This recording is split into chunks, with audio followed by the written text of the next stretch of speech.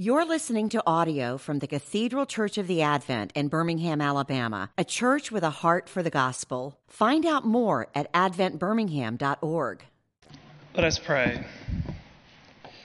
May the words of my mouth and the meditation of all our hearts be always acceptable in your sight, O Lord, our rock and our Redeemer. Amen.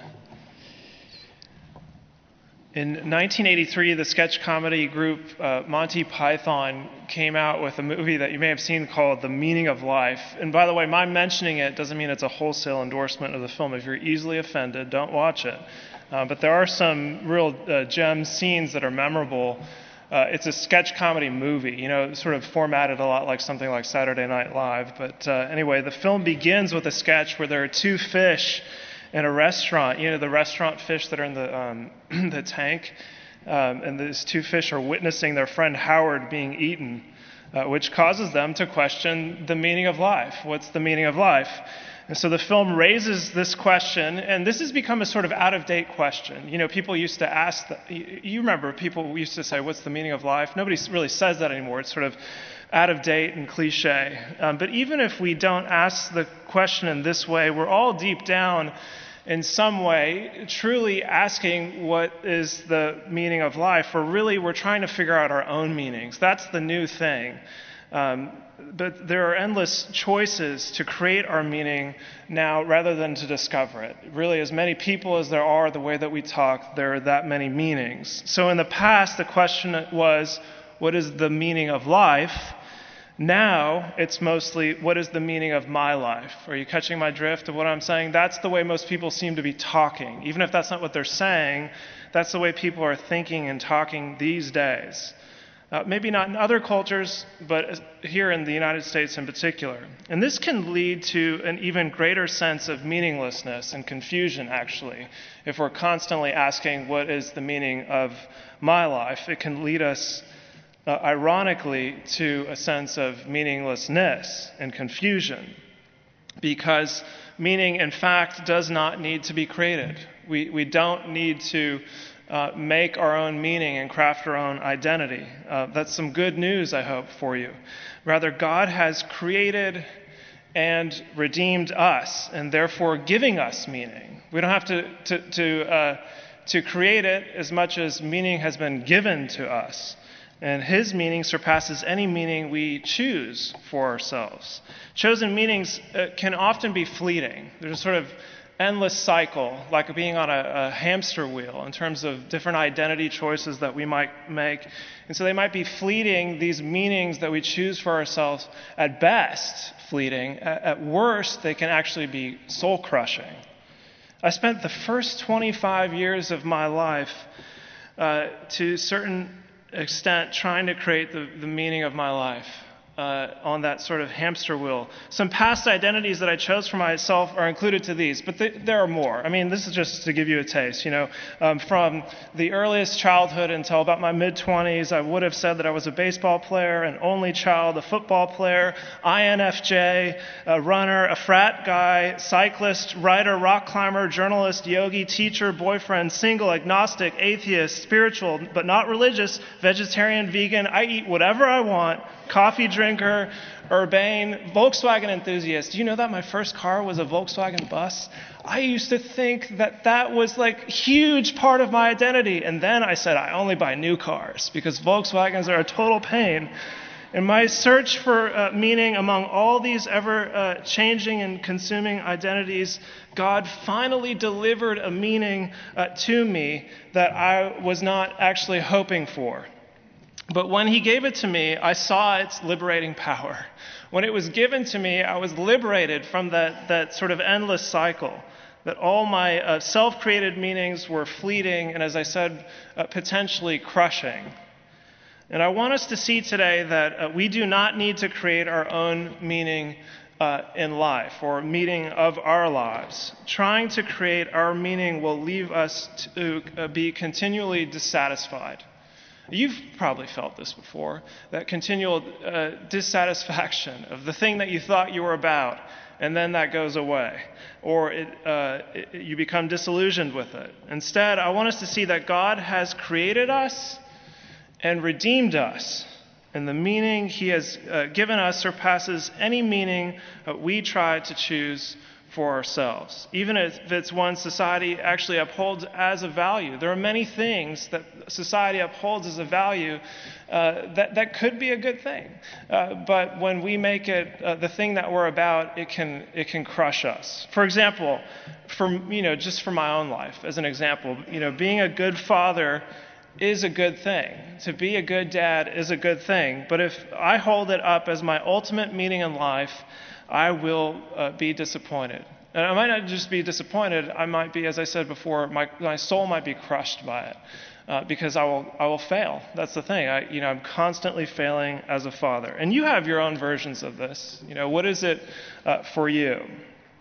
Our passage in Joshua deals with this dilemma of meaning, this very dilemma of meaning.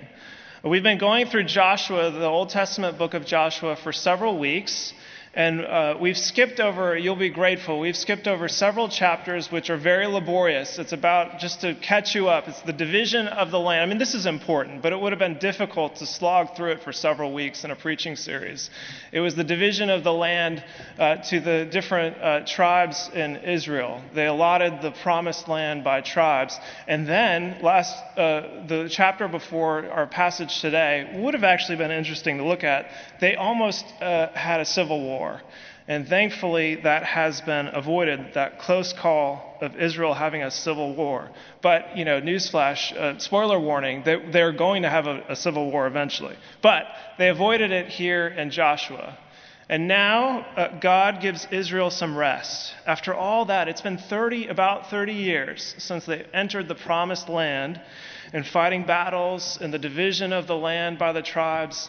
And now we see in our passage that God gives Israel some rest. And Joshua is very old and near the end of his life. And so this is the beginning of his farewell speech here in chapter 23, and we'll have more of it next week. Just as if you've ever read the book of Deuteronomy, that is sort of remember Moses is Joshua's predecessor. That was Moses' farewell speech to the people of Israel. And it's the same way, here's Joshua now, beginning in chapter 23, giving his farewell speech. And here in 23, he essentially says three things. If you pay attention, he kind of repeats three ideas over and over again. First, number one, he reminds them of all that the Lord has done for them for the past 30 years or so, encouraging them to depend on the Lord's strength. He's reminding them of what the Lord has done for them over and over again, and to continue to depend on the Lord's strength. That's the first thing he says. The second thing he says is to remind them of the promises God has made with them, encouraging them to depend on the Lord's faithfulness. Reminding them that God has given them promises and that he will remain faithful to these promises. The third thing he says is he warns them to avoid idolatry. Idolatry is the worshiping of false gods. And in their case here, it's neighboring gods of the nations that are remaining in the land.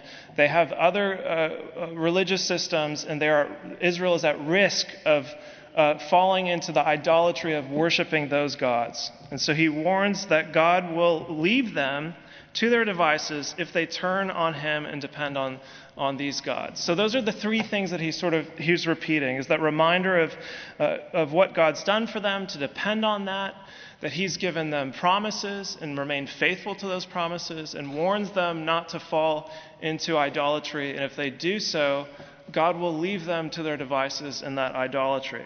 In other words, Joshua is saying the meaning of your life is to be a redeemed citizen of Israel and therefore a worshiper of the one true God.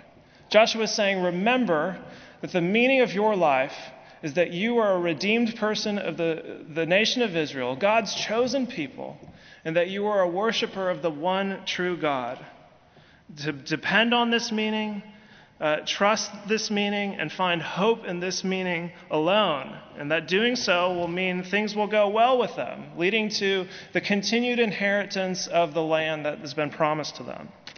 And also, in other words, do not look to any other gods to give you meaning in life, that doing so will lead to enslavement and not just enslavement to death. The central verses here in our passage that are helpful for seeing this are right in the middle. If you want to look at the bulletin or in your Bible, verses 6, 7, and 8. Joshua says, and recognize, remember when we first started preaching on this several weeks ago, that this language sounds a lot like what God told Joshua in chapter 1. And here he is telling them the same thing.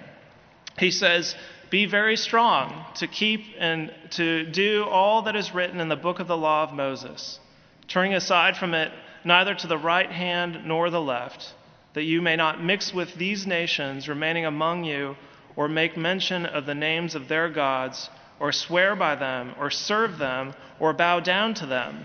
But you shall cling to the Lord your God, just as you have done to this day. So to find meaning in the Lord means to, first of all, to depend on his word, what he has told them. And Joshua says here to continue to cling to the Lord in this way is the word that he uses, to cling to the Lord above anything else. And you can contrast that with what he says about the potential of slipping into idolatry at the end in verses 12 through 13, if you skip down. If you turn back and cling to the remnant of these nations remaining among you and make marriages with them so that you associate with them and they with you, know for certain that the Lord your God will no longer drive out these nations before you, but they shall be a snare and a trap for you, a whip on your sides and thorns in your eyes, until you perish from off this good ground that the Lord your God has given you. So just as they are to cling to the Lord, they are not to cling to other gods. Doing so will enslave them and kill them. And the Lord will allow this to happen.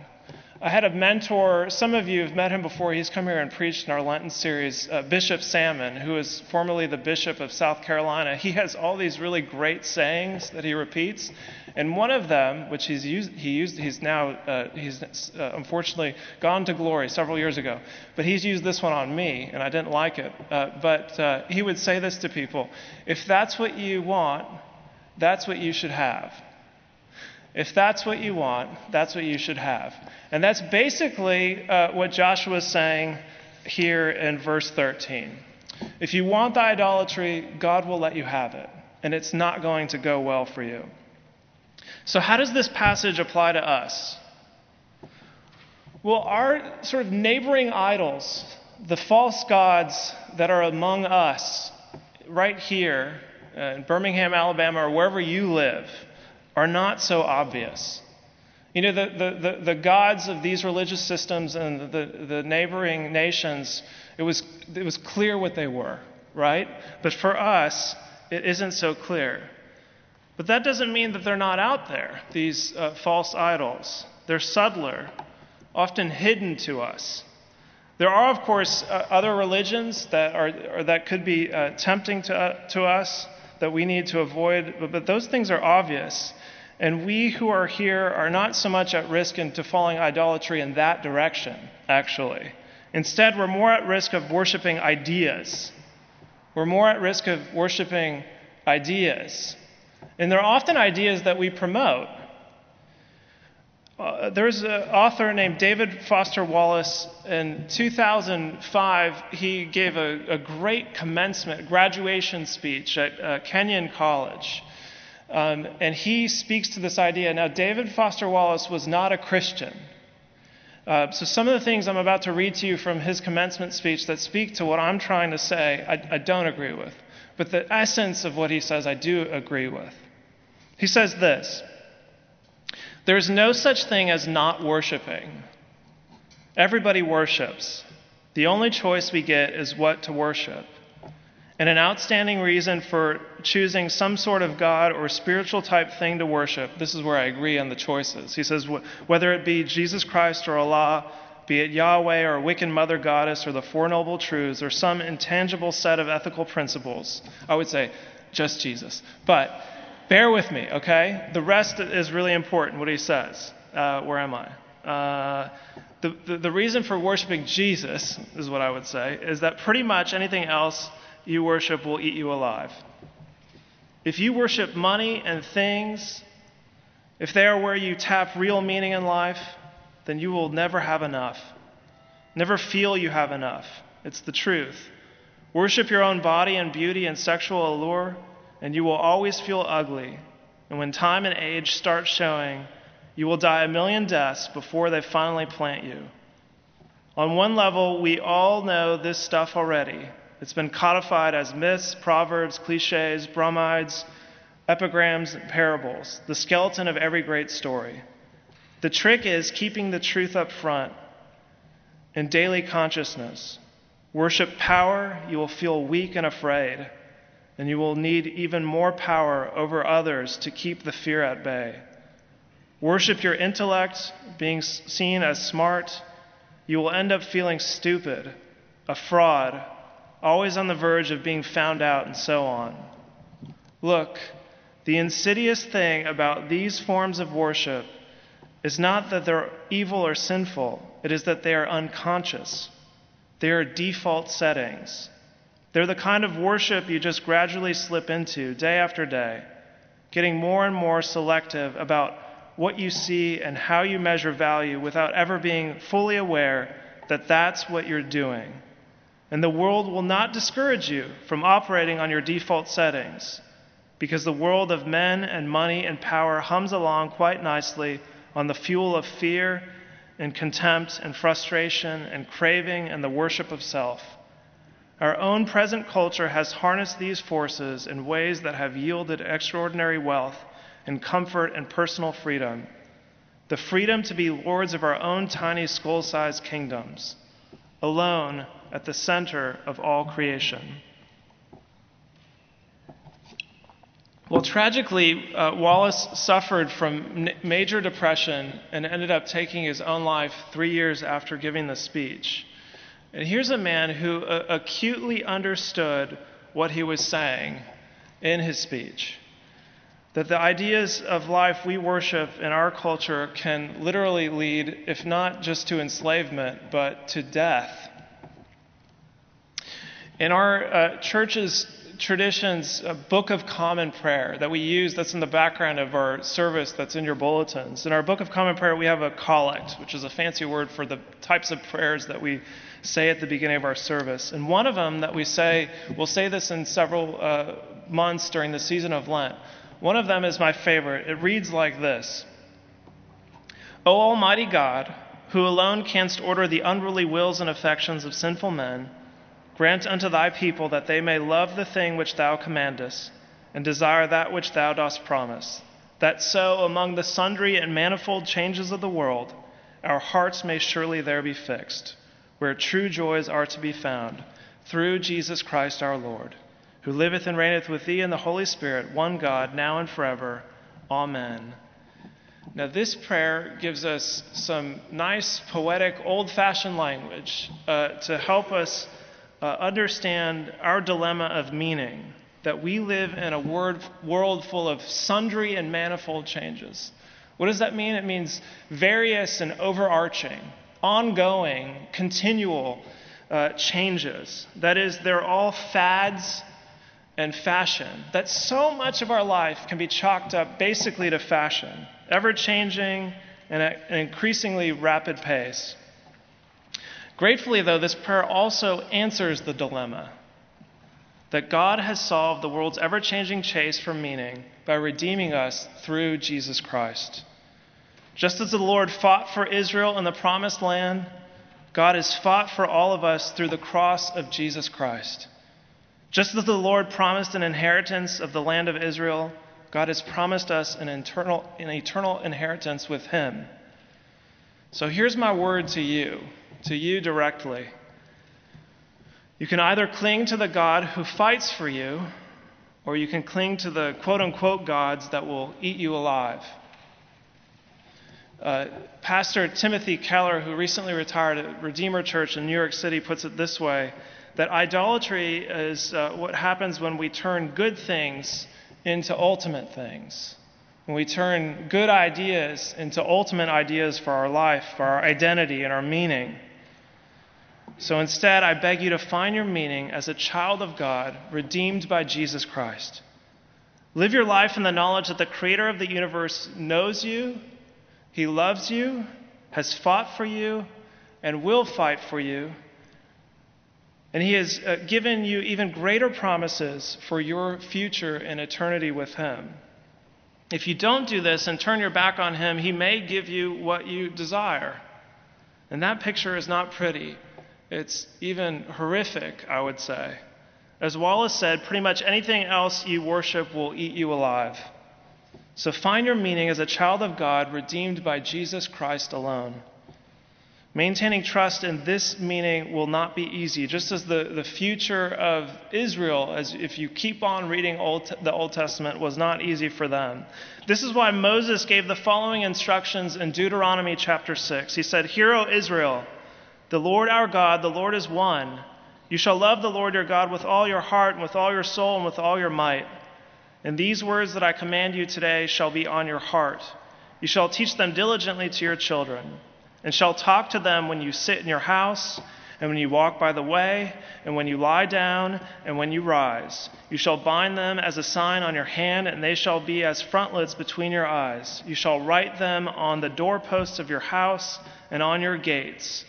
And in other words, be reminded of this good news of your identity and meaning all the time and everywhere. And Israel needed to be reminded of the meaning of their lives all the time and everywhere, and so do we. So I say, hear, O people of God, redeemed by Jesus Christ. The Lord has fought for you through the blood of Jesus Christ. Worship the one true God. Cling to Him and find your meaning in Him. Do not be misled by the false gods of our society that will eat you alive. Instead, fix your hearts where true joys are to be found, namely through Jesus Christ our Lord. Amen. You've been listening to audio from the Cathedral Church of the Advent. If you live in Birmingham or find yourself visiting, we hope you'll join us for one of our Sunday services. Find out more at adventbirmingham.org.